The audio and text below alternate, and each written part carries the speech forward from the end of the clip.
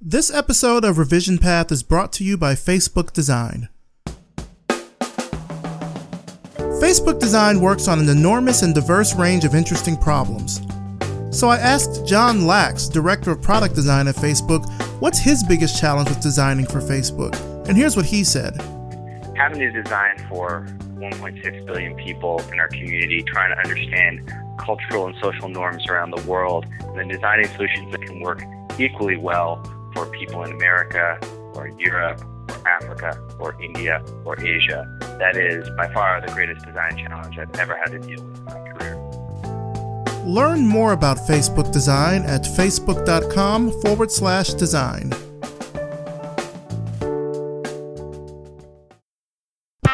Are you looking for a job? Do you know someone who's looking for a job? Then check out our job board over at revisionpath.com/jobs. Whether you want a full-time job or you're looking for something temporary or freelance, we've got you covered. This week, HyperAct is looking for a strategic planner in Brooklyn. American University in Washington, D.C. is looking for a web developer. Bandcamp is looking for an editorial designer/art director. Yemesgen is looking for a developer community manager. Gravity Tank is looking for an interaction designer. And Revision Path is looking for staff writers. You can apply for all of these positions on the Revision Path job board at revisionpath.com/jobs. And if you're looking for more jobs, then become a member of our Slack community and join the jobs channel. See you there.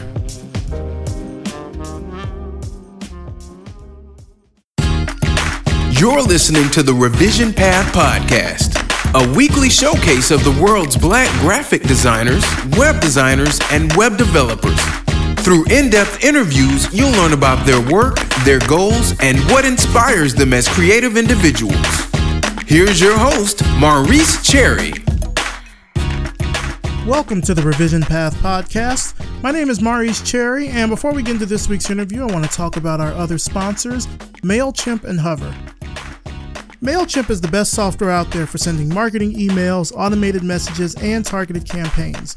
Join more than 10 million people who use MailChimp to design and send 600 million emails every day. Sign up today at MailChimp.com. When you have a really great idea, you want to secure a great domain name for it, and that's where Hover comes in. Hover makes it extremely easy for you to find the domain name that you're looking for and get it up and running with no hassle and no heavy-handed upselling. So go ahead and grab yourself a domain today and use our promo code RevisionPath, and you'll save 10% off your purchase. Here's our Patreon fundraising campaign update. We are back up to 33 patrons now for a combined total of $224 per month. Again, a huge thanks to all of you who have already pledged your support and appreciation for the show. If you want to become a patron of Revision Path and get access to some really great perks like special giveaways, early access to future episodes, and free Revision Path swag, head on over to patreon.com/revisionpath and make that happen.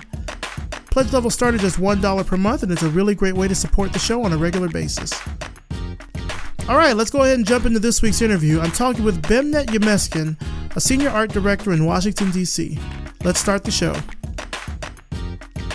All right, so tell us who you are and what you do. My name is Bemnet Yemesgen, creative director and founder of an agency in Washington, D.C. Born and raised in Ethiopia, Addis Ababa. I'm an immigrant, so technically not a first generation yet, but I'm here. I've been in the States since 1994, so I've been here a little over 21 years. Talk to me about what it was like growing up in Ethiopia. What was that experience like for you? Wow, honestly, it was probably, I've spent half of my life here. Well, more than half of my life here in about 16 years there. It was really a time of, I have all of my fondest memories really, I think, were in Ethiopia. I still dream. The majority of dreams that I have, which is weird, still happens in Ethiopia. And considering that I've been away for so long, it's still a very, very big part of my identity. I go back at least once a year. Last year, I was able to go back 3 times, which is awesome. And living in D.C. makes it so much easier to fly out there and visit. I spent most of my life on the west coast of the U.S., so in California and Oregon. But now that I'm on this side, it's been great. But to answer your question, it was phenomenal. All the highs and lows, the community. The lifestyle is so much different than than it is out here. Really, and in a lot of ways, it really shaped my personality. I grew up in a very big household. I'm the 11th child of 11 kids. And Wow. yeah, and it's there's no sense of really like personal space, pretty much. I bet. Yeah, throughout. Yeah. But it was amazing, and all kind of considering the whole experience, it was good. There was some low times, which also, like, in looking back, really formed my personality and my kind of passion and my work ethic. But overall, it was amazing. For people that are listening, what would you say is probably the biggest misconception that folks have about Ethiopia? It's kind of like the regular kind of perception, which is it's starving country, or it's a very poor country. And there's parts of it that isn't that great, but in all honesty, people who go there and visit, especially Westerners that go there, they have such a deep affinity for the land. It's a very different type of country. We have our own language. It's very indigenous. It's never been colonized. Ethiopia has such a rich history in so many ways. It was one of the first Christian nations. And there's no, the sense of the colonial mentality that exists in some of the other African countries really doesn't exist there. So really we treat, when you go there, we end up treating foreigners better than we do ourselves, and not in a way of kind of, they're the oppressor, and that's why we treat them better. It's more of a, we open up our culture and we open up our homes and are very welcoming, and we haven't really been, our mentality hasn't been diluted by kind of the colonial experience. So it's a very fascinating place. It's a very thriving country. It's one of the fastest growing economies in the world right now. Lots of history, lots of, I don't know, just beauty, man. It's an amazing place. I love it. I mean, slightly biased, but How is it different for you now as an adult than when you were a child? When you're a child, everything is so, grandiose, and you see all the beautiful parts of everything, like you're not jaded by experience.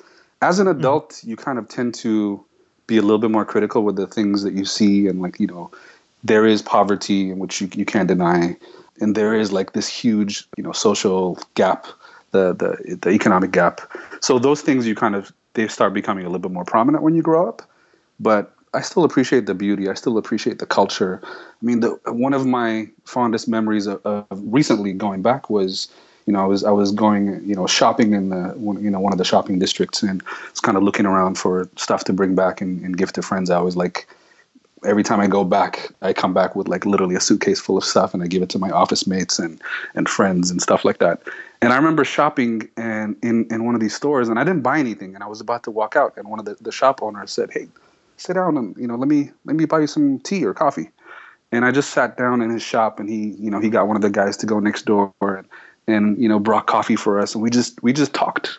And when I was done with the coffee, I didn't feel obligated to buy anything. And he welcomed me, or he wished me good luck, and I went about my way. And I can't have that experience here. There's no shop owner, no retail owner. You can't walk into a mall and the mall owner is gonna buy you a cup of coffee or something like that. So right, yeah. Culturally, it really is a great thing, and I would encourage anybody who's listening, anybody of African descent, anybody really for that matter, to really go and experience it. It's a great country to visit. It's very safe. Out of all the African countries, it's one of the safest, I would say. Probably, like I said, very. You don't have to worry about a lot of kind of personal safety issues like bodyguards or anything like that. Now, going back, to your family, you said that you're the 11th out of 11 children. Yeah. So, was creativity like a big part of your childhood? The funny thing is, if you would have told, like, all the dots connect when you look back, Looking back now, absolutely. Growing up, it was just part of growing up. Like, we were, most of my brothers and sisters, by the time I was like, a toddler, started leaving for college. So, my formidable years, there was about six of us in the house. And we had a fairly large property. It was fenced in, so we weren't allowed to play outside the walls type of thing.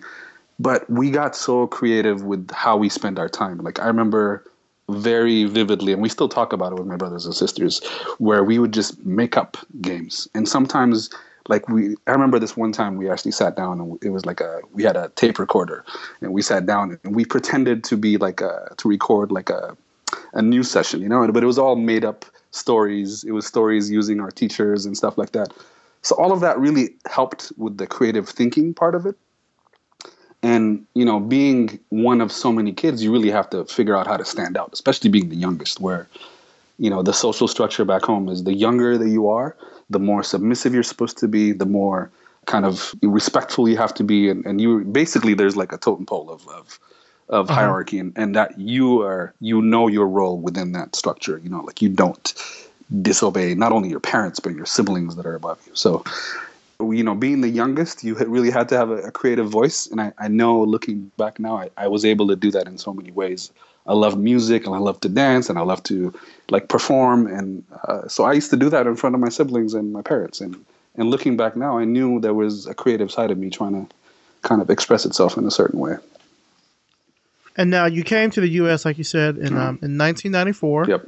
And you came here for school. You studied architecture at Cal Poly. Yes, not right away. So when I came to the States, I had just finished high school in Ethiopia.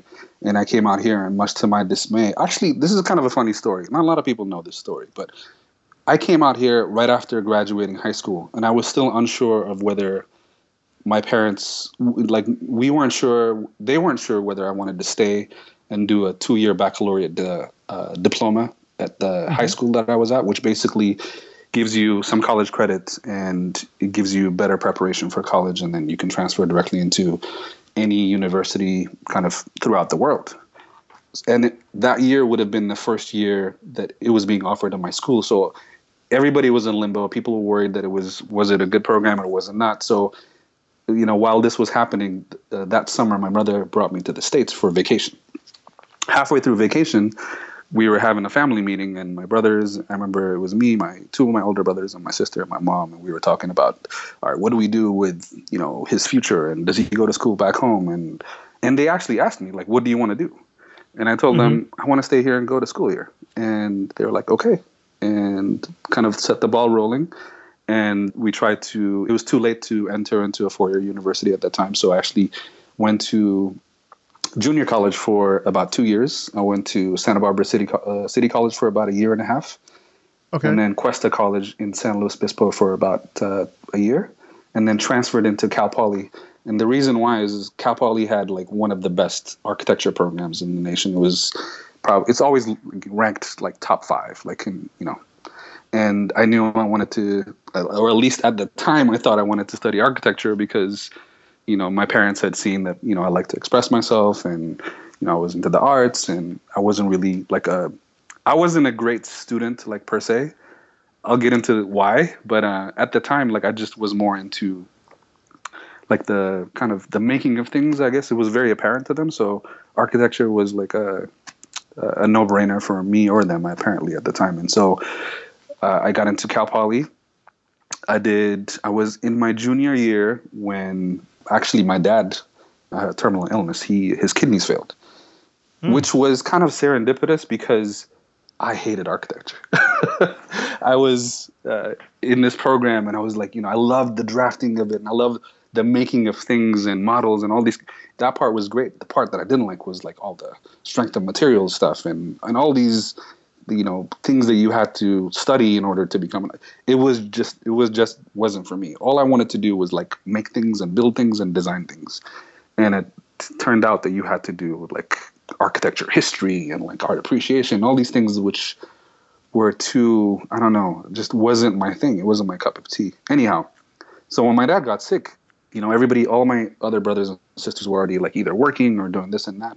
And I volunteered to put school on hold and move to LA to take care of him as he's getting, treatment for his kidneys and dialysis and all this stuff. So long story short, as that was happening, I literally was taking care of him full time. So I was with him morning, noon through evenings. We were taking him to the hospital, bringing him back and talking to, nutritionalists and all this kind of stuff, and wasn't working, didn't go to school for about 9 months or so, after which I got a call from a friend of mine who had at the time gotten a job. We attended school together at Cal Poly, and he had become a plant manager at this printing company.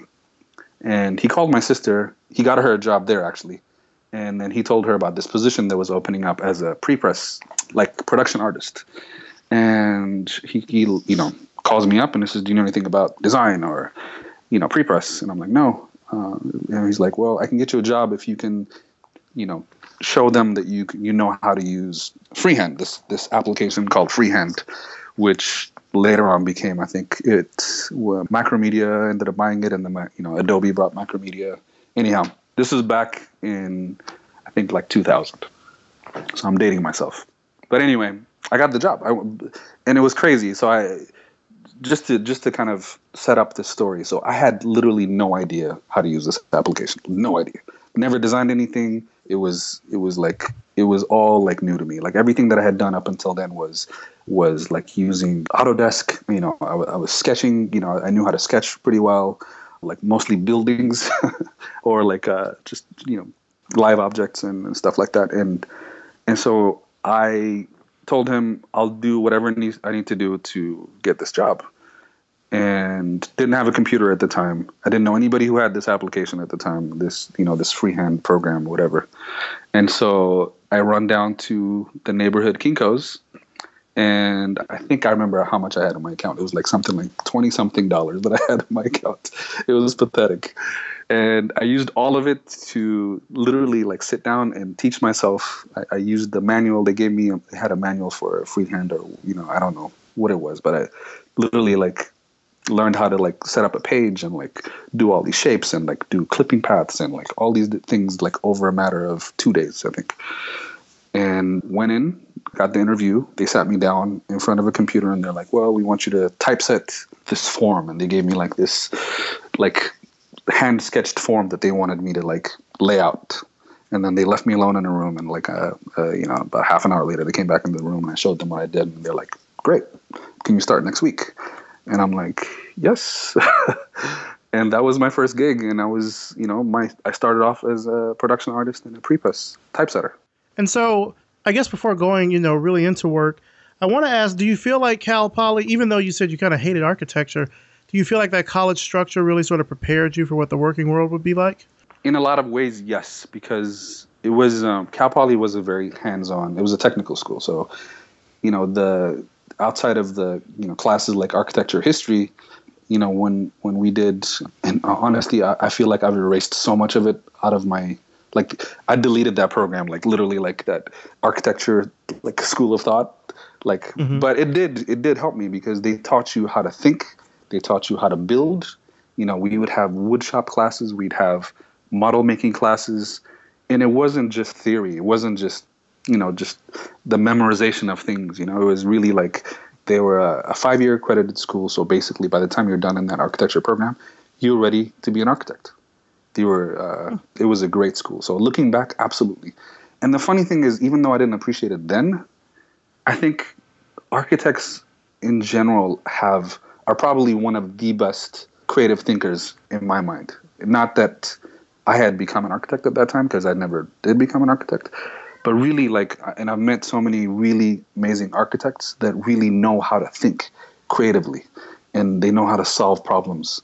I think in a lot of ways, and I remember an interview that I saw of Charles Ames. He said, architects can really design anything, right? If you really think about it, everything is a form. And whether it's apparel, whether it's clothes, whether it's a product, whether it's, a two-dimensional, like if it's graphic design, it's really like you're building something and you're architecting it. So yeah, it did help me. Long story short, absolutely. So what were some of the first gigs that you got right outside of school? I remember when I started this job, it was at this company called Safeguard. It was my first job as a production artist. My rite of passage, as with most designers that really are making their own way, was gig posters. So I'd get like DJ friends or friends that were throwing parties and they needed a flyer, and it's kind of, man, I really hope none of those designs surface, and I don't think they'll ever will, because but that was kind of, I remember the beginnings where like people were just asking me to like design their wedding invitations and club party posters and stuff like that. So those were a lot of the things that I did early on. Nothing great, but yeah. What was it like working for Adidas? That was probably one of my career highlights. That really is an experience that, honestly, like I remember specifically like every day going into work and like really like thanking God that I was working there. It was an amazing experience. I was around a lot of brilliant people working on products that in a company that I really loved, and I enjoyed their products. Growing up, I remember I have photos of me as like, 4 or 5 year old child and wearing Adidas. So it's very, not only was it close to me personally, but, is a brand that everybody knew. So it was really good. It was honestly, if I hadn't wanted to move out here to DC to be closer to family, I would still be there. And I still have a lot of friends there. And, one of my mentors, actually a couple of my mentors are still there. And it was phenomenal. Well, talk to me about what you're doing now. I know that you have your own agency called Bem & Co. Yep. Can you talk to me more about that? Absolutely. So it really has been a culmination of everything that I've done up until now. So some of my agency experience, my experience at Adidas, my experience at USA Today, which I had about a year and a half stint there. So it's a combination of really like branding, web, and kind of advertising. So when I went out on my own to start this agency, the goal was really to start a creative agency that could really handle any creative that gets thrown at us. Mm-hmm. And it's a little ambitious, I know, and it's not hyper focused, but really the idea was to start off the foundation doing, the core competencies of what I've been able to do over the past years, which is branding and brand marketing, and really being able to tell stories through graphic design. And so, a lot of the work that I'm doing right now and my agency's doing is just that, a lot of branding. And every once in a while we'll do, a couple of video projects for clients. We do quite a bit of web work for clients, a lot of websites. But the sweet spot that we've found ourselves in is really doing integrated campaigns for our clients. So we've had a couple of subcontracting clients that we've gotten through another agency where they would hire us to do the whole shebang. And we've been doing naming, branding, everything from identity to, the style guides. So like really kind of working on the tone and the voice and the personality of a brand and what it should be and what it's meant to be. And then really executing that on all the different fronts. So on web, mobile, advertising, whether it's, out of home or digital or print, really trying to do a lot of those different touch points. And we've had a couple of these really big campaigns, which we're going to be rolling out on our website, case studies on our website pretty soon. We've just been so busy to be able to update the site, but it's definitely coming. Okay. Yeah. How do you choose your clients? That's an interesting question. I have everything, honestly, everything so far has been through word of mouth. Like we've been getting referrals from existing clients. And then also connections, man. This is so weird. So this was one of my questions like that I would ask a lot of entrepreneurs or like, startups. And almost universally, all of them would tell me like network. And it was like, I dreaded that word. I'm just like, network. Just like, what does that mean? I don't even know what does that look like? How do you even network? Like what is, and honestly, I kid you not, the more I'm going out and the more I'm meeting people, the more like kind of people know about what I do, the more recommendations come through. So the last two big projects that came in through referrals, and both of those clients didn't vet me. They didn't do. All they went on was the person that recommended me. They took his word and they're working with us, and they're happy. And so my advice to anybody who's trying to start their own thing is really like get the word out there, go and mingle with people, talk to people, and it pays dividends. I remember going out to a talk in DC about a year and a half ago. It was nothing in our industry. It was about public, private, government funding. And I saw that. I'm like, I wonder if that means that they will fund like startups. Like, honestly, I approached it from like a very self-serving standpoint. And I went there and it ended up being this guy from the State Department was talking about how they basically partner with, companies that do, things that align with their interests. So, for example, if you were, trying to save the trees and they have an initiative trying to save the trees, then they will give you money to do that. So I was a little disappointed that it didn't apply for me, but they opened the talk to questions at the end, and no, everybody was asking these really, really boring like questions about, like, I don't know, I just didn't find them interesting. So I thought, well, I have nothing to lose. Let me just get up and tell them why I'm here. So I got up and I told them, hey, I'm an entrepreneur. I started my own agency, and honestly, I came here because I thought the State Department also has initiatives where they're trying to help startups and small agencies, and like, if you have any advice, I'd love to hear it. And it it kind of got a little bit of a laugh, and it ended up, him and I had an interaction there, and he kept on asking me questions. What do you do? And this is in front of, mind you, like 200, 300, 400 people. And I told him what I did, and I pretty much gave him my agency pitch.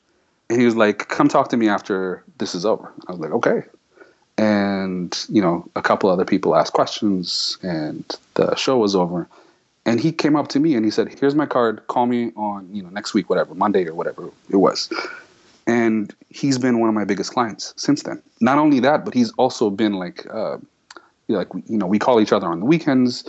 He's an Ethiopian who's basically doing a lot of grassroots programs outside of the State Department as well. Nice. So I got involved in his nonprofit, and through him, I've gotten 2 or 3 referrals that literally have paid the bills and like are keeping the lights on. So connections and networking, man, I can't emphasize that. Just get out there and like talk to people and like be with people and just present yourself in a positive light. And by the way, back it up. Like, if you're saying you're going to call somebody, and if they give you a project, like, do it right. And that's been my kind of approach to things. Gotcha. Yeah. What's like a typical day like for you, if that exists?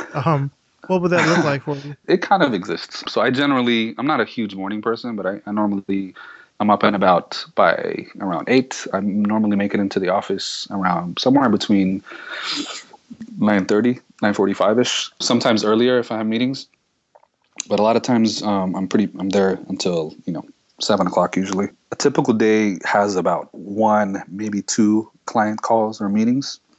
The rest of the time, I have 1 full-time designer that works on-site, another freelancer, and then 2 other freelancers that work off-site.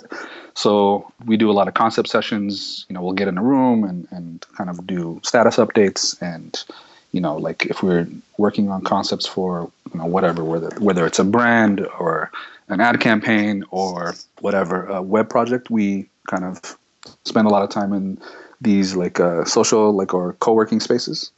And then we kind of get back to our desks and then hustle.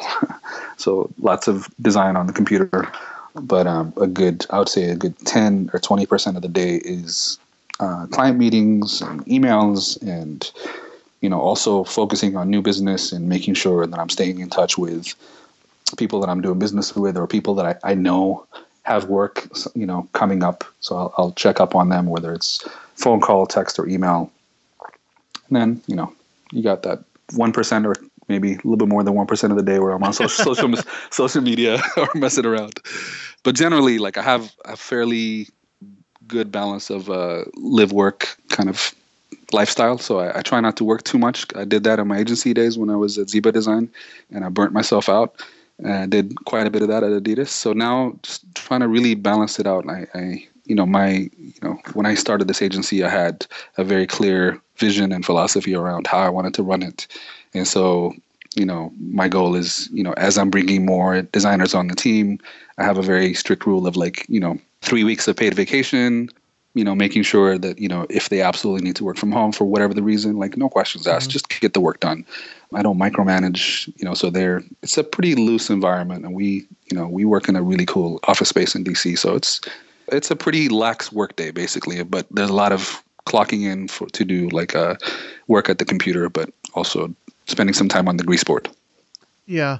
I've actually been not to where your offices are, but I've been close to that, because I believe the building you're in is in the same block as Vox Media. Yeah. Yes, it is. They're one of my clients. Yeah. It's a small world. Yeah. I've definitely been over that way before. Yeah, they're doing a lot of cool work, and it's a great area where my office is. I have, like I said, great office space, but there's also Uber just moved into 3 of our floors, and what else? There's the Case Foundations upstairs from us. So it's definitely a space that people enjoy working in. So it's like good companies in there too. Well, just like you're saying, like you have to kind of get out there, and I totally agree with that. I feel like I'm doing the same thing myself this year. I told myself I would go to at least one event locally every month just to kind of get back out there, because a lot of the work that I've done has been like retainer work, and it's been pretty steady. So while my work is seen everywhere, I was like, yeah, I don't really feel like I have to go out and like cultivate leads because I'm getting paid every month. You know, it didn't kind of make sense. For you, what is, and this is sort of a non sequitur now, but what is the design scene like in DC for you? Like at this stage in your career? It's a very, the landscape in DC is very, it's not sexy. It's so coming. I'm trying to be as positive as I can. So just to give you some background, so I was at Adidas for 6 years and Ziba Design for 2 years before that, all in Portland. So total of about 8 years in Portland. Portland has some of the best designers, the best developers, like some of the best agencies. It was, and not only that, but like the client too, like a lot of like really fun, sexy clients like Nike, Adidas, Li-Ning was there, the Chinese footwear competitor. There's a bunch, like I don't know why I'm drawing a blank now, but Wyden and Kennedy's there. Like, you know, one of the probably the best creative ad agency that I know of. So going from there to DC was, in a way, which I knew what I was getting myself into. It was a bit of like a career suicide from like all of my friends were telling me, why are you doing this? It didn't make any sense for them, but I knew what I was getting myself into, because spiritually I was in the mindset of like, okay, I'm going to be here for family and just kind of be closer to like my community. So I take it with a grain of salt, but it's a tough creative city in the sense that a lot of the work that you get out here is nonprofit, government, or like subcontracting for one of those two. There's a lot of farmer work as well, which is, again, not sexy. However, farmers? Pharma, like pharmaceutical, sorry. Oh, pharmaceutical. Yeah. Okay, yeah. But here's the kind of what I'm noticing or what I'm sensing, which is like there is a lot of like new startups in DC. A lot of technology companies are moving to the Virginia area. And so there's now like you can kind of sense like there is like a creative community growing. There's young designers that are moving to DC. And the cool thing is these traditional like nonprofits are now wanting to do more creative work, because they're now you start seeing these nonprofits that are run by like that are started by like a 25-year-old who, you know, has like this amazing plan to save the world versus like back, I think a few years back, the nonprofits were really started by a lot of either senators or like guys that were in politics. So it's like there's a lot of kind of this old school mentality.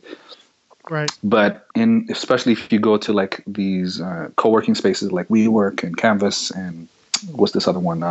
Something Hub, I forget. You can sense all these really young startups and nonprofits which want to do cool and fun and sexy work versus like the same old like jargony, like very like monotoned kind of creative. So it's been a struggle, but there's a lot of hope. I've been able to find some pretty cool clients here. But I also, you know, reach out to my network on the other side of the coast, and I've been fortunate to be able to get some work from that side as well. But it's tough, man. It's a tough city to be a true creative in. Interesting. You know? Would you say that there's anything that you regret doing, or anything that you regret not doing, I should say, due to fear? And the reason that I'm asking this is because it seems like a lot of the moves that you've made have been particularly fearless in terms of like moving from Ethiopia here to the States and then being down there in California and then moving up to Portland and working and then even still moving from Portland out to DC. Like each of these can be pretty drastic changes in terms of like your social scene and friendships and things of that nature. But has there ever been anything that you just regret not doing because you were scared to do it? I can honestly tell you, and this is a conversation that I have with a lot of friends who, you know, I've talked to some friends who are like on the verge of making some major decisions. I don't remember the last time I was afraid to try something. Like I knew there was a time. but I don't remember when it was. And there definitely was. And I'll tell you, early on in my career, one of the reasons why I came out to the States and decided to stay was just necessity. Like, I just knew this is what I wanted to do. The desire to want kind of outweighed the desire or the fear of doing, right? So there was a fear, and the more that I fed that desire, the less I was afraid. And also, like, really, a lot of my decisions in the past were kind of forced. It was, even though I don't want to say forced, it was like a tough call. Like, I had to stop going to school to take care of my dad. And then when I moved up to Oregon, one of the reasons why I did that, which is a very personal reason, which I don't mind disclosing, but I had lost my brother in a car accident in Ethiopia, who I was like extremely close to. Like, he was honestly like more of a father figure to me than my father, really. Like, we grew up together. Like, I used to sleep in his bed when I was scared, like that. We were like it was an amazing experience. Him and I actually lived together for a year when I was going to college in California, and then he moved to Ethiopia. And when he passed, like, I knew I couldn't stay by myself in LA. I was in LA at the time. So I moved up to Portland to live with my brother. And so those decisions, even though they were tough decisions and it was a complete change of scene, they were kind of almost forced. Like, my circumstances kind of forced them. However, in those decisions, I realized, man, like, I can do pretty much anything I want to do. I can live anywhere I want to live. I can make anything that I want to make out of my life. And also the progress of my career, going from like a production artist to a producer to a designer to an art director everybody told me you can't do it. Literally, you have to go to school and go to design school and stuff like that. So fear for me, honestly, and doesn't really like dictate my decisions and also, like, honestly, I'm a Christian. I'm a Bible reading, like, praying Christian, and I really do believe like fear is like that's not a source that has authority over me. Like, I really do believe that God has authority over my life. So any decision that I make, really, I kind of put God before me and I go forward. So in a sense, I don't let that affect my decisions, like fear of failing or whatever. Another example I'll give you is when I went from Adidas and I moved out to DC, like, I was doing freelance work, and the first like freelance project that I worked on, or actually it was like the second or third, was for USA Today. And they were like, we want to hire you. And I'm like, sorry, I'm not going to, my goal is not to work for a newspaper company, which is what a lot of people perceive them as. And then when I found out about all the rebranding stuff that they wanted to do and all the cool stuff, and I said, you know what? Why would I be afraid to like work at a brand that's perceived by most people as a brand that's dying, right? And especially after I knew what types of projects that I was going to work on when I went there, because I could really I could show somebody saying, hey, here's what I did for USA Today, and a lot of that work was really good, and I thought. And so fear, I definitely don't let it control me. However, it's real, and I am a person who experiences fear. But yeah, sorry. So no. That was that's a great response. Yeah. Something that you just mentioned, and also this sort of, I picked up on this in the bio that you sent me, as well as on your Twitter bio, about being a Christian, loving Jesus, reading the Bible, being a Christ follower. And I've asked this of other people that I've interviewed who also have kind of put that out there. And I'm saying put it out there, not that it is a bad thing, but they have, made sure to mention as part of their work, their faith. Have there been any benefits or downsides to you kind of publicly stating your faith as it relates to your work?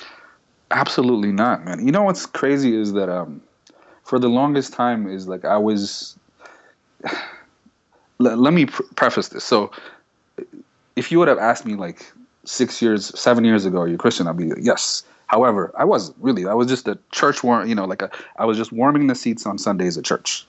I was like, when I really started like finding my identity in Christ, everything changed, because now I could live like comfortable, like I can live openly and just be really like, say that there, like my life is an open book. There's, whether you find me, like at work or in a restaurant or in a social setting, I identify myself as a Christian Ethiopian designer, creative, and family guy, whatever, right? So it's part of my identity, but it's not only is it part of my identity, it's at the root of my identity. And the more like kind of authentic I became to that, the more real I became, and the more I read, and the more I really made sure to have a relationship with God. People around me respected that. Like people at work respected that because they know, okay, like, they know ethically I would make good decisions, like they know, like, and they see me, like, we'd have lunch in the cafeteria and I'll pray before I eat. And then like, if I did anything contrary to that pattern of like my walk, they can call me out on it. And they didn't, because they understood, like, I lived it. And one of the best advices that I got was, I was at Weapons of Mass Creation last year. And which I recommend to any designer. Like, go. I spoke there in 2014. Did you really? Yeah. Yeah. Isn't it great? Isn't that one of like the best conferences for design? Yeah, it's a good conference. Yeah. So I went there last year. It was my first year, and I met this like hunk of a character. He's from Georgia. I don't know if you know him. Mike Jones. Do you know Mike Jones? Yeah, Creative South. Not the rapper Mike Jones. No, I know what you're talking about. I know exactly what you're talking about. Yeah. Here comes Mike Jones. He gets on the stage, and like, this big, burly, like, football player, built like a football player dude gets on the stage, and he's one of the keynotes. And the first slide that he puts up on the screen, and he goes, "The reason why I'm here is because this man right here." And this big, really cool, beautiful font face, and it says Jesus. And I was like, wow. That was like, I felt like that took so much courage, because you're in a room with like 500 graphic designers. Most of them are probably like hardcore atheists. And everybody clapped. It was crazy. It was like, it gave me the chills. And after the talk, by the way, Mike and I have been talking like almost every other week since Creative South. We've like really connected. It's been awesome. And I asked him, how do you do it? Actually, after he gave the talk, so they opened it up to questions. And I said, how are you able to maintain your Christianity at work, where you're surrounded by like very like differing opinions? A lot of times in design, even when we're searching for inspiration, we come across so many different things that are kind of morally objectable, And he gave me really good advice. He says, "You do you." And I was like, elaborate, please. He's like, just do your thing, man. He's just, be the most authentic version of you that you can be. And if my identity in Christ is authentic, people respect it. And I've seen that. People respect it and they love it. And, I treat people with respect, and I treat people with the love and kindness that I believe that I'm learning about. So honestly, it's been a great source for me, and it's really helped me as I'm working, because I also I try to meditate when I'm working. I try to pray internally. I'll be like designing or sketching or whatever, and I'll really try to focus on the word. A lot of times I'm listening to podcasts, yours being one of them, but I'll also listen to some teachers that of the word and stuff like that. So it's been anything but negative for me, in the workspace. I haven't noticed any pushback.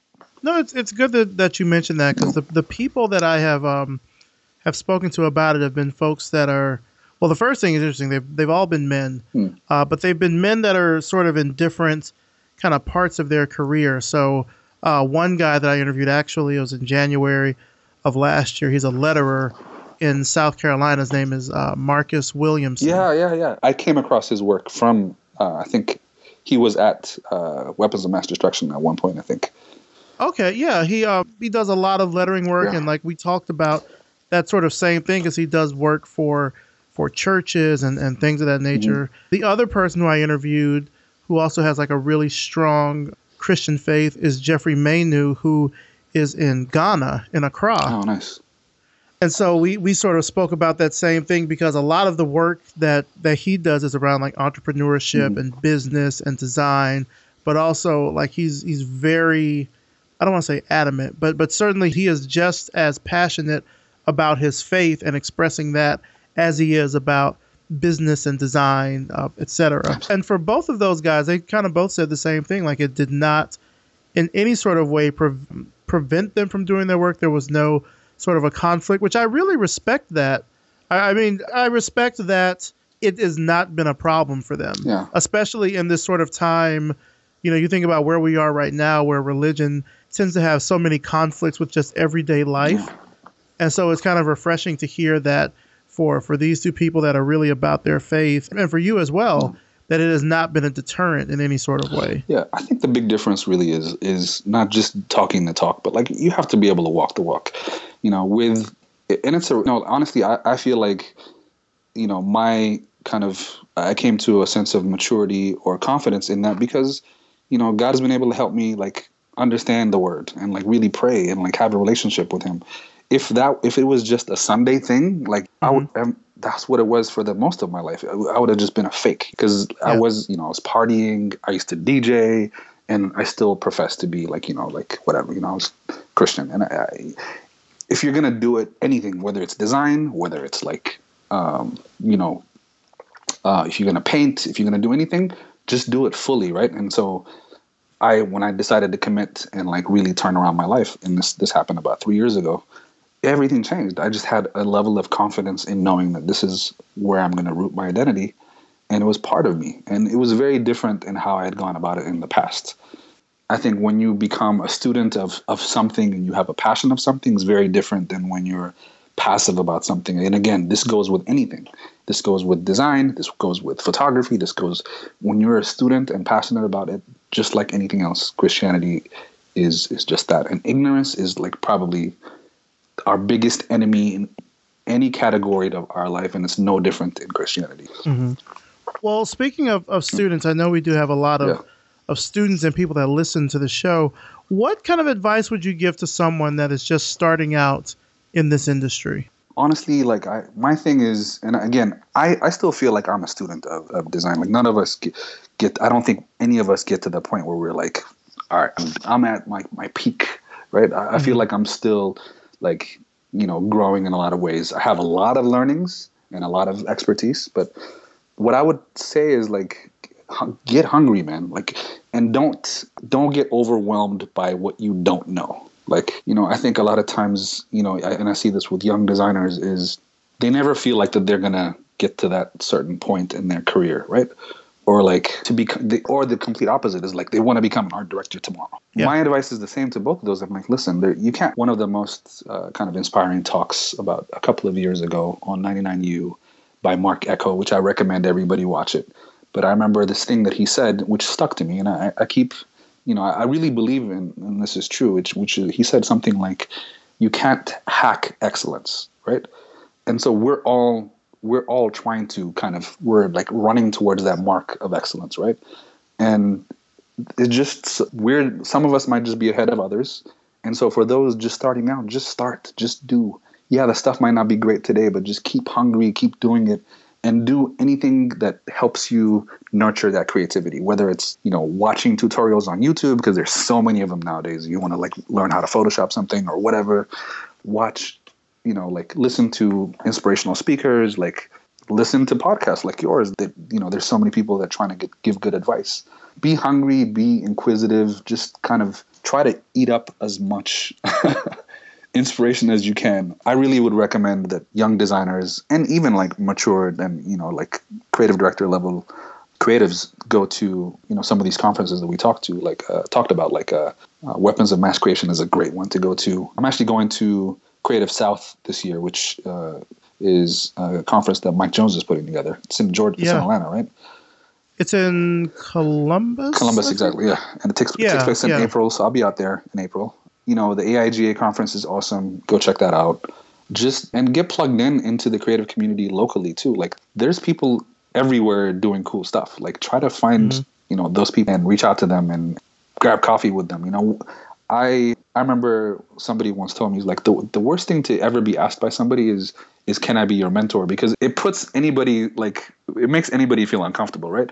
But it's so much easier to say, hey, can we grab some coffee? I just want to pick your brain. It's a much easier conversation. And I've done that with so many people. I've done that with people who I didn't even think would be clients, and they ended up becoming a client. So just if there's anybody interesting that you guys hear about, reach out to them, grab coffee, keep an inquisitive mind, and just kind of eat up anything creative. If I can add an addendum to that, because I often will get those requests where people will say, "Can I just pick your brain?" And like and not that they are bad requests, but oftentimes just because of what my work day is, it's like, "Oh, do I have time for this?" I would recommend that if you're going to do that, like be specific in your intention. Yeah, sure. So that way, I'm not just wondering, like, okay, is this just a blind meet? Like, what are we talking about? Like, what is it that you want? And it just helps the other person so they know whether or not to accept the request. Like, we're not being mean when we ask you, like, well, what is it that you want? Because, like, we have to take time out of our day, out of our workflow. We have other projects, etc. And it's not that we don't want to meet and kind of pay it forward. It's just, it's sort of like, when you try to send someone a LinkedIn request. Exactly. But you don't fill out the actual thing. Like, and it's funny because, like, even the New Yorker has made jokes about this, where you just get that default, I'd like to, be your professional contact or whatever on LinkedIn. And I'm like, who is this person? And why? And like, for me, I always fill that out. I always will say, hey, this is XYZ from such and such. I'm, let's connect because of XYZ, just because I feel like that would make it easier than just the random, I want to be your professional connection I totally or whatever. Yeah. And also, there's also the times where I'm sure, and you get this quite a bit too, where somebody just sends you a message and it's like, there's no like plan. It's just like, hey, I'd love to meet you. And I'm like, it's so much easier to say, hey, when are you available? Just let me know when your calendar is available. I just want to talk to you for 15 minutes. Right. Which isn't an easy answer. You're like, next Thursday, I'm available at 5, right? It's like, and it's done. So it's easier to do that. I have a guy that I really look up to. He lives in Portland. He's a brilliant, brilliant mind. I know he's crazy busy. I bombard him. I text him, I email him, and I'm like, yo, when are we going to grab coffee? I'm in town for 3 days. I'm available this day. And I'll hit him up that morning. I'm like, and the funny thing is he'll text me back. He's like, all right, where are you at right now? And I'm like, damn, I'm like doing all these things. But I know it's important, so I'll put aside whatever I got going on and I'll meet with him. But he sees that hustle and he respects it. Nobody's going to be annoyed by like a barrage of emails. And sometimes, I'm busy and I've been trying to link up with somebody that a friend recommended the last couple of weeks. And I tried to link up with her and she got a cold and she canceled, and then tried to link up with her again and she didn't respond. And then she told me she was out of town. And now it's like I'm playing chase and I'm like, it's tough to do, but just make it easy on the person that you're trying to connect with. That's what I'd say. Yeah, please make it easy. Just make it easy. Yeah. And it's a small thing to do. Like we're not mind readers. Like we do want to help, but like let us know how best we can help. Yeah.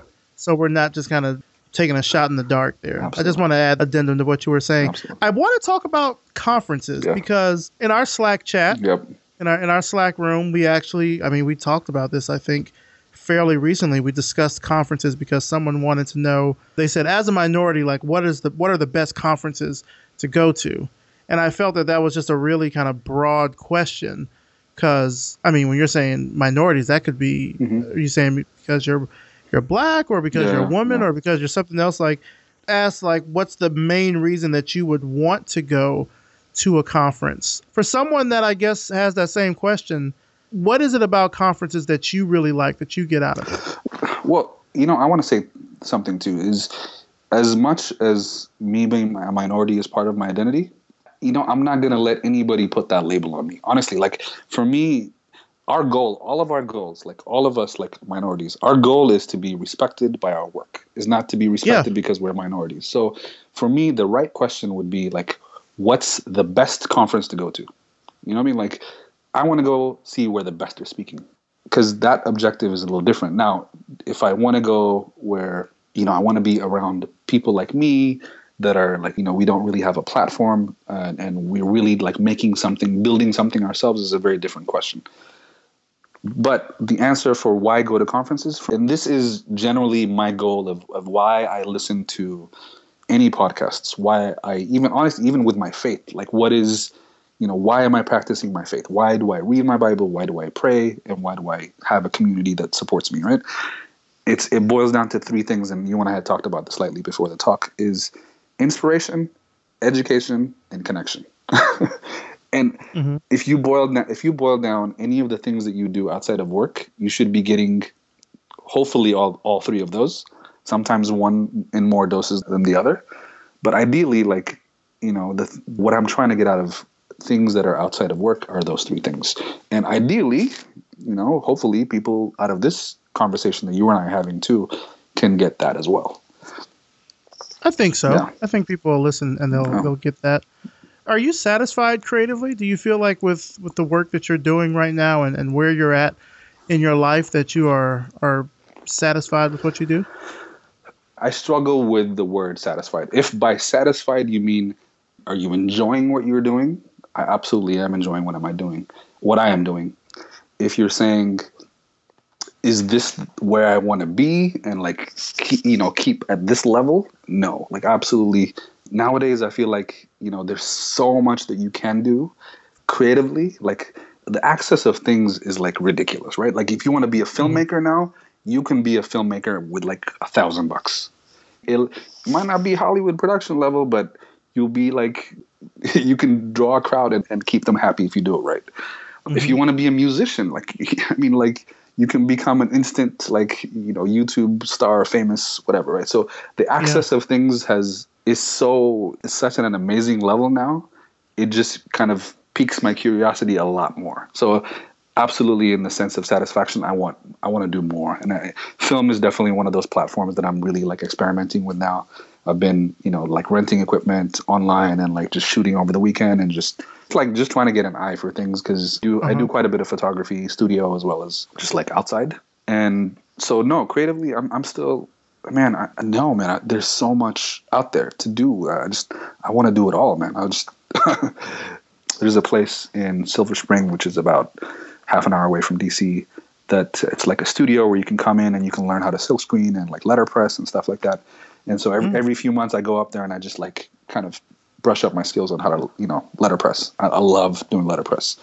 And I just like it. And it's just so tactile and just like touch and feel and smell and like the paint and the cleaning. It's so cool and like it gives you like just it's like meditation for me. But creativity, man, there's so much to it, and just no, definitely not satisfied. So you're trying to be like, I guess with the film, you're going to be like the next Ryan Coogler or the next Ava DuVernay. I want to be me, man. I want to do me. Like I said, that was probably the best advice that Mike gave me. Like I just want to do me, man. I remember, the funny thing is, I remember when I was a kid, and just kind of going back to like creativity, I remember staring up at the ceiling like at night, and we had these like paneled ceilings. I remember very visually like being able to imagine out in one of those panels my own like whatever scene or like, cowboys and Indians or whatever I was going through at that time. So like, I definitely know that I have some expression that I'd like to translate into other mediums, and film is definitely like probably the next closest thing to my heart. One thing that I used to do, because it's funny you mentioned that about the ceiling. Yeah. So my grandmother had these, like, they're called popcorn ceilings. And it's the kind of ceilings where you sort of see all these little whites, bumps and valleys and intrusions. They call it a popcorn ceiling. Yeah. And every time I would look at that, I would see it's sort of like looking at clouds. And you're like, oh, that looks like a hammer. That looks like whatever. I would look and I would see different things in there. And like during the day, when I went and saw it, I would get up and draw it on there so I would know that I could see it again. Hilarious. So there would be all these little like ceiling drawings. Yeah. That didn't go over well.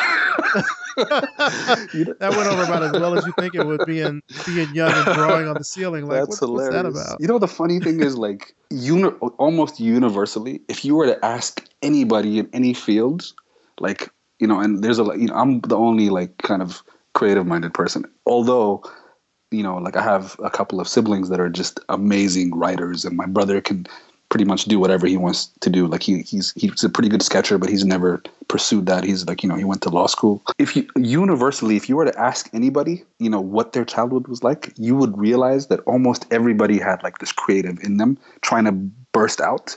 It just was never given an opportunity. They were never given an opportunity to express that in a way. And now they grow up and they're like, I don't have a creative bone in my body, and I can't draw. And I'm like, you can't, and I heard at Creative Weapons of Mass Creation, I heard the saying that one of the speakers said. He said, you can't draw because you don't draw. And it's so true. Right. It's so true, right. and nobody like comes out of the womb with a paintbrush, like it's just, you'll be surprised if you like, and I'm a horrible sketcher, but I've been doing, over the last 3 years, I've been doing it more and more and more and more now. And I've seen my evolution of like, actually, it's not as bad to look at as it used to be. Well, yeah, I mean, it's about cultivating. I mean, like particularly here in the States, when you're a kid, a lot of your early primary education, so much of it is around art. Absolutely. It's finger painting, it's drawing, it's coloring, and it's really only as you start to get older that ends up being phased out completely. Like I think by the time I got to high school, we didn't have an art class or anything like that. I mean, I was in gifted classes, so we had at least the opportunity to express, different things like that, computer programming and things of that nature. But yeah, it's so interesting. We start out in this way where we're doing all of this creative expression, and then eventually it just kind of dies out. Yeah, that's a good point of view. In favor of other subjects and stuff. That's a really good point of view. So you probably did that as a kid. Like you probably painted and stuff as a kid, right? Yeah, we had painting. We had, so I remember vividly doing a lot of painting and drawing and coloring. By the time I got to maybe, I think, second or third grade, this is when the Apple IIe came out. And in our gifted courses, we did computer programming. So like I learned BASIC. I learned how to do like basic computer graphics. Even like up to like middle school, we had wood shop. Oh, wow. So I was able to like do stuff with wood, and like my grandfather's a carpenter. So I sort of already had knowledge of a lot of this stuff, like using table saws and woods and miter joints and all that kind of stuff. But yeah, by the time I got to high school, I mean, we had supercomputing and things like that in our high school, but we didn't have anything that I recall that was art. I think we had like drama club, we had drafting, like engineering drafting. We didn't have any art stuff. The only sort of artistic thing we had was either choir or band. Yeah. And I was in the band. Yeah. So that was like the closest thing. But yeah. Crazy. It's crazy. And honestly, I feel like most of my African-American friends and just like African friends in general, we have I think our aptitude for expression is a little higher. Does that make sense? Like we're just a little bit more vibrant. Like, and I get together with my Ethiopian friends and like, my friends out here in DC, like we're just very expressive people to begin with. And I feel like if we were just like empowered creatively, like, oh man, just the potential, the notion that really like we really could change the world in a lot of ways. But it's very encouraging to see a lot of these up and coming, like amazing creatives that are, I went to a talk recently here in DC. Eddie Opara from Pentagram came out and gave a talk. Yeah. We're out there, man, but it's just like, and I really honestly, like, hats off to you for what you're doing, because you really are giving us a platform to be able to inspire each other. Like, and I heard about you like about 3 weeks ago, and the last 3 weeks I've just been binge listening to your podcast, And it's just encouraging to hear that like there are like people out there doing really cool stuff that are like me, they look like me, and they're like interested in the same thing. It's really encouraging because a lot of times the idea, even the media paints of like us in the movies, it's like I can't relate to 90% of these characters in the movies. Like, you know what I mean? Like, I'm not a football player. I'm not like the world-class lawyer, like kind of the guy with the mansion on the hill. Like, and I look at all these movies that depict like black males in a way that I'm just like, there's such a huge disconnect. And I remember first coming like to this country, and I remember watching movies like Love Jones or like Love and Basketball, and I was man, that's like, I could see myself like in those roles. And I'm like, and it's great to be able to see other professionals that are minorities, not just like black, I'm just talking about women too. It's so encouraging to be able to see people that haven't been given platforms. I'm not hating. And it's funny. I had this conversation. I might be sidetracking a little bit here, but I had this conversation so I work I have space in an agency that's been kind enough to give me some space to work out of, which is awesome, and I love it. And I have a really good relationship with the writer there, and he's white guy, and he's we jabs, we talk very candidly to each other. Mm-hmm. And I was telling him, because he's a very smart guy, he's a copywriter, and I really value his opinion. I'm like, yo, Bill, I'm going on the show where it's really like, it's a really awesome show. It's a podcast, and it's like it's supporting minorities and stuff like that. And he jokingly said, well, can I get on there? I'm like, hey, I don't think you're a minority, bro. And he was like, I knew where the conversation was going because he was like, and I've had this conversation with some of my other white friends before where it's like, yeah, you know, like, what's up with The Wiz, dude? It's like, it's an all black cast. And I'm like, what are you talking about? Oh. And they're like, what if, you know, we had a Wizard of Oz that was like an all white cast? And I'm like, that's exactly what it was. That's what the Wizard of Oz is, right? But it's so misunderstood because really, like, all it is like we're saying, like, we just want to, you know, we want to make roles for ourselves because nobody's really giving us these roles. Right. And I used to always say, you know, like, I mean, why is there a BET or why is there like a minority thing? You know, like, why can't we just be like with everybody? And the reality is, like, the people running the show don't look like us, don't act like us. They don't know what we go through, and they don't empower us. They empower the people that are like them, and they go to the same schools that they do in the same neighborhood that they grew up in. And so really shows like yours really give us a voice in a way that we can connect and inspire each other and say, hey, you know, like, let's make a difference. And someday, hopefully, we can do away with those things that like separate us and say, there is no longer a minority thing. It's just a thing. You know, it's like it's one platform for all of us and it's equal. But really, hats off to you. And I really appreciate what you're doing. And it's been really cool listening to your show. Thank you, man. Yeah. Thank you. I would say, like you listened to Eddie, episode 125, which was a while back, is with Kojo Boateng. And he and Eddie went to school together. Oh, nice. And they went to, I think they went to university together. But they've I heard the Kojo episode. It was recent, right? It was like a and they've known each other for a long time. That's awesome. So yeah, and you know it's interesting because I've been doing Revision Path now for 3 years, and people will ask kind of what the inspiration was behind it, and it's like, well, I'm a black designer. I know other black designers, but we are not reflected in the design community at all. We're not reflected in the media, in the conferences, in the books, in the magazines, in the podcasts, on the blogs. You don't see us, and we're out here. Yeah.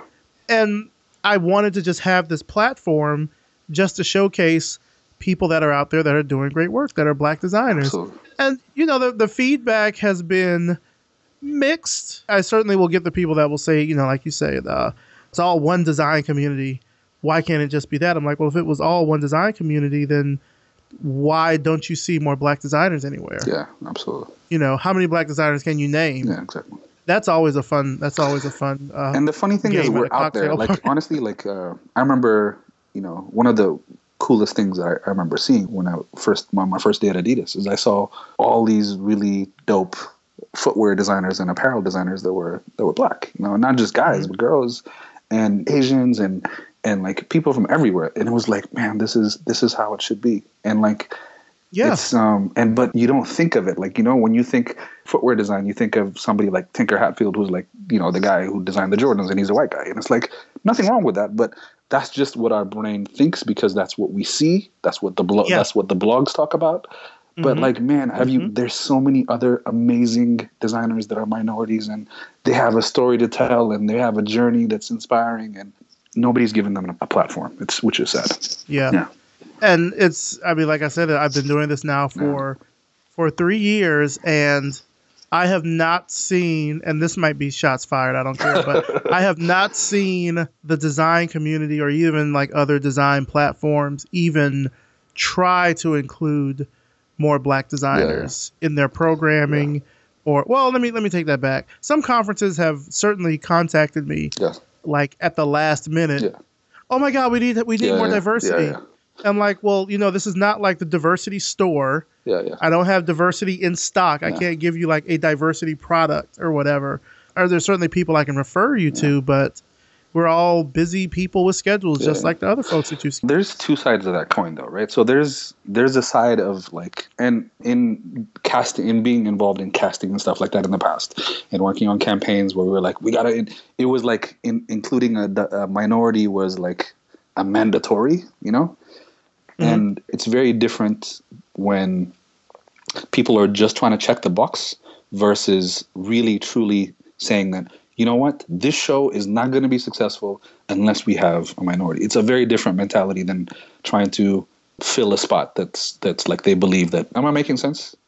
No, that makes sense. Yeah. So I understand the value of having a show or an event being diverse, but not for the sake of diversity. It should be like, our show is going to be a lot more interesting or a lot more impactful if we have diversity, and not just ethnically, gender, all people from all sorts of, the world, all sorts of experiences, experiential diversity as well. So it's, yeah. Where do you see yourself in the next 5 years or so? Like with the work that you're doing right now, where do you think it's going to take you? It's funny. I have a very clear vision that's very general. I have a specific general vision, and it's, it's cliche as it might sound. It's, I want to be the next 901 North Washington Boulevard, which is basically where Charles and Ray Ames used to operate out of, which is this studio, which was amazing, and they did amazing work, and they did everything. They did furniture design, they did films, they did graphic design, they designed product, they did everything, right? It's an agency that is able to do creative problem solving, no matter what the platform is.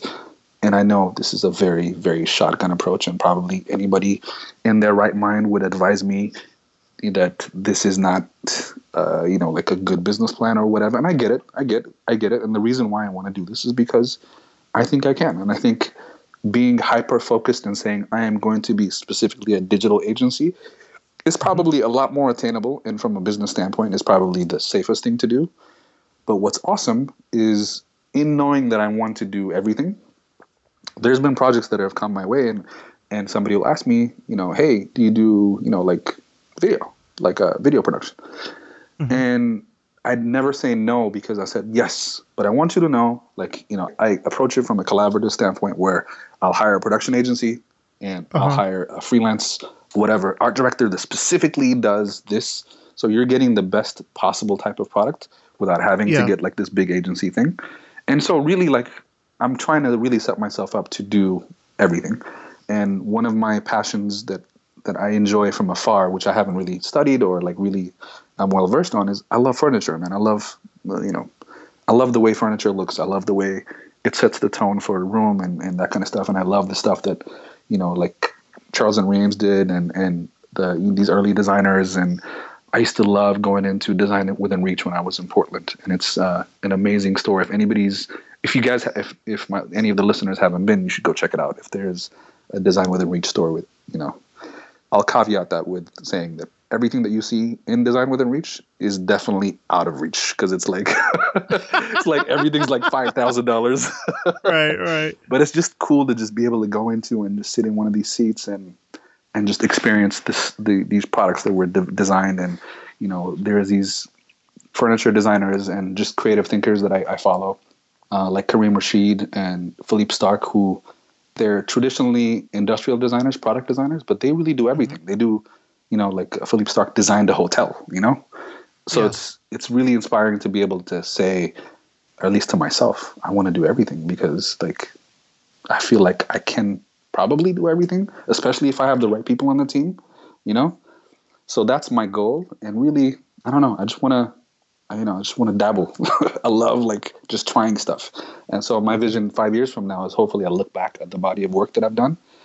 Is, it's inspiring. And also I want to do something that gives back, from a social standpoint. I'm involved with a couple of nonprofits that are really awesome.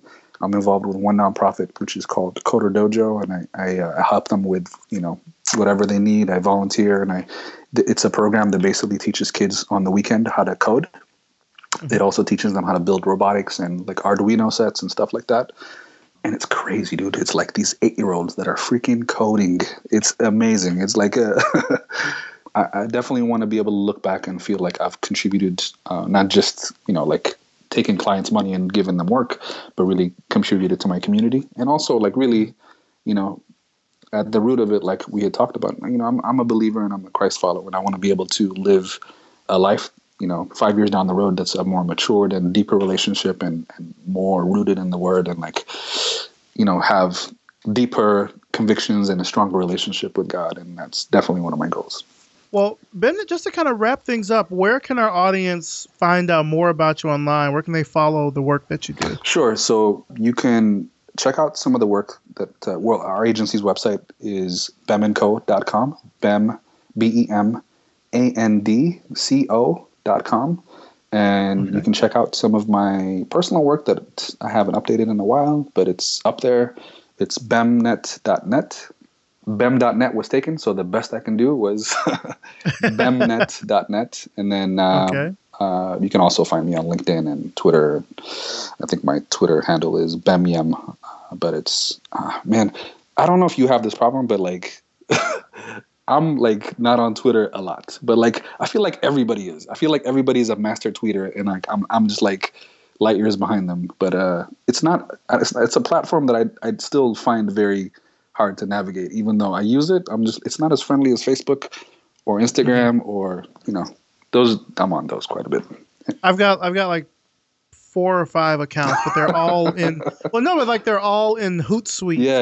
And so like I do a ton of scheduling, only because I know I'm not going to be on there every day. Yeah, exactly. So like for Revision Path, I will schedule out stuff for maybe the whole month, or actually this time around I did it for the whole quarter. Like I just scheduled out posts, and there, and I'll go in and add new things like when I know I've got new interviews and stuff coming up. But that's the way that I stay on top of that. And then my personal Twitter account, every now and then I'll tweet out something, but I try to make it intentional. Yeah.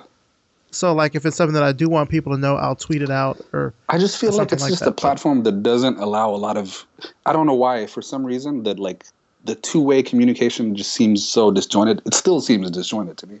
I just like the idea that I can have a conversation right there on one post in Facebook and like, or in Instagram, and like we can have a conversation right there versus like, like tracking down all these different random tweets and stuff. Not to say that I sound like an old man, right? I'm like only 37.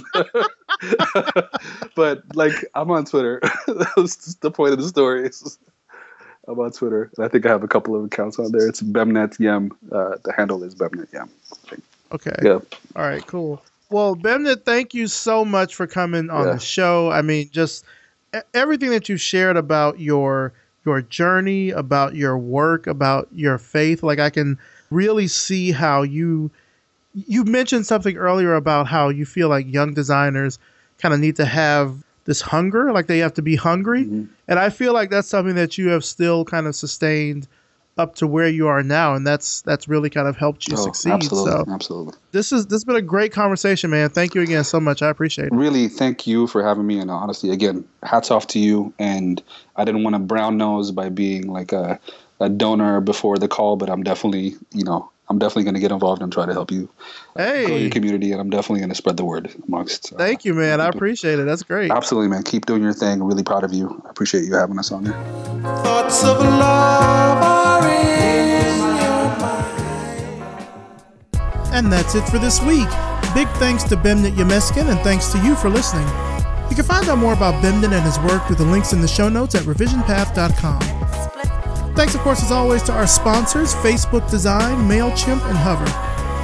Facebook Design works on an enormous and diverse range of interesting problems. No one designs at scale quite like Facebook does, and that scale is only matched by their commitment to giving back to the design community.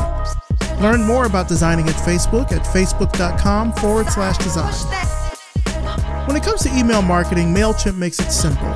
They have great in-depth reporting, new and improved autoresponder features, and you can send 12,000 emails to 2,000 subscribers for free. No contracts and no credit card required. Check them out at MailChimp.com. Hover takes all the hassle and confusion out of buying and managing your domains. Search for a few keywords and Hover will show you the best available options across all the domain extensions out there. Ready to get started? Save 10% off your first purchase by using the promo code RevisionPath at checkout. This episode was edited by RJ Basilio and produced by me, Maurice Cherry. Our intro is by Music Man Dre with intro and outro audio by Yellow Speaker. Make sure you subscribe to us on iTunes.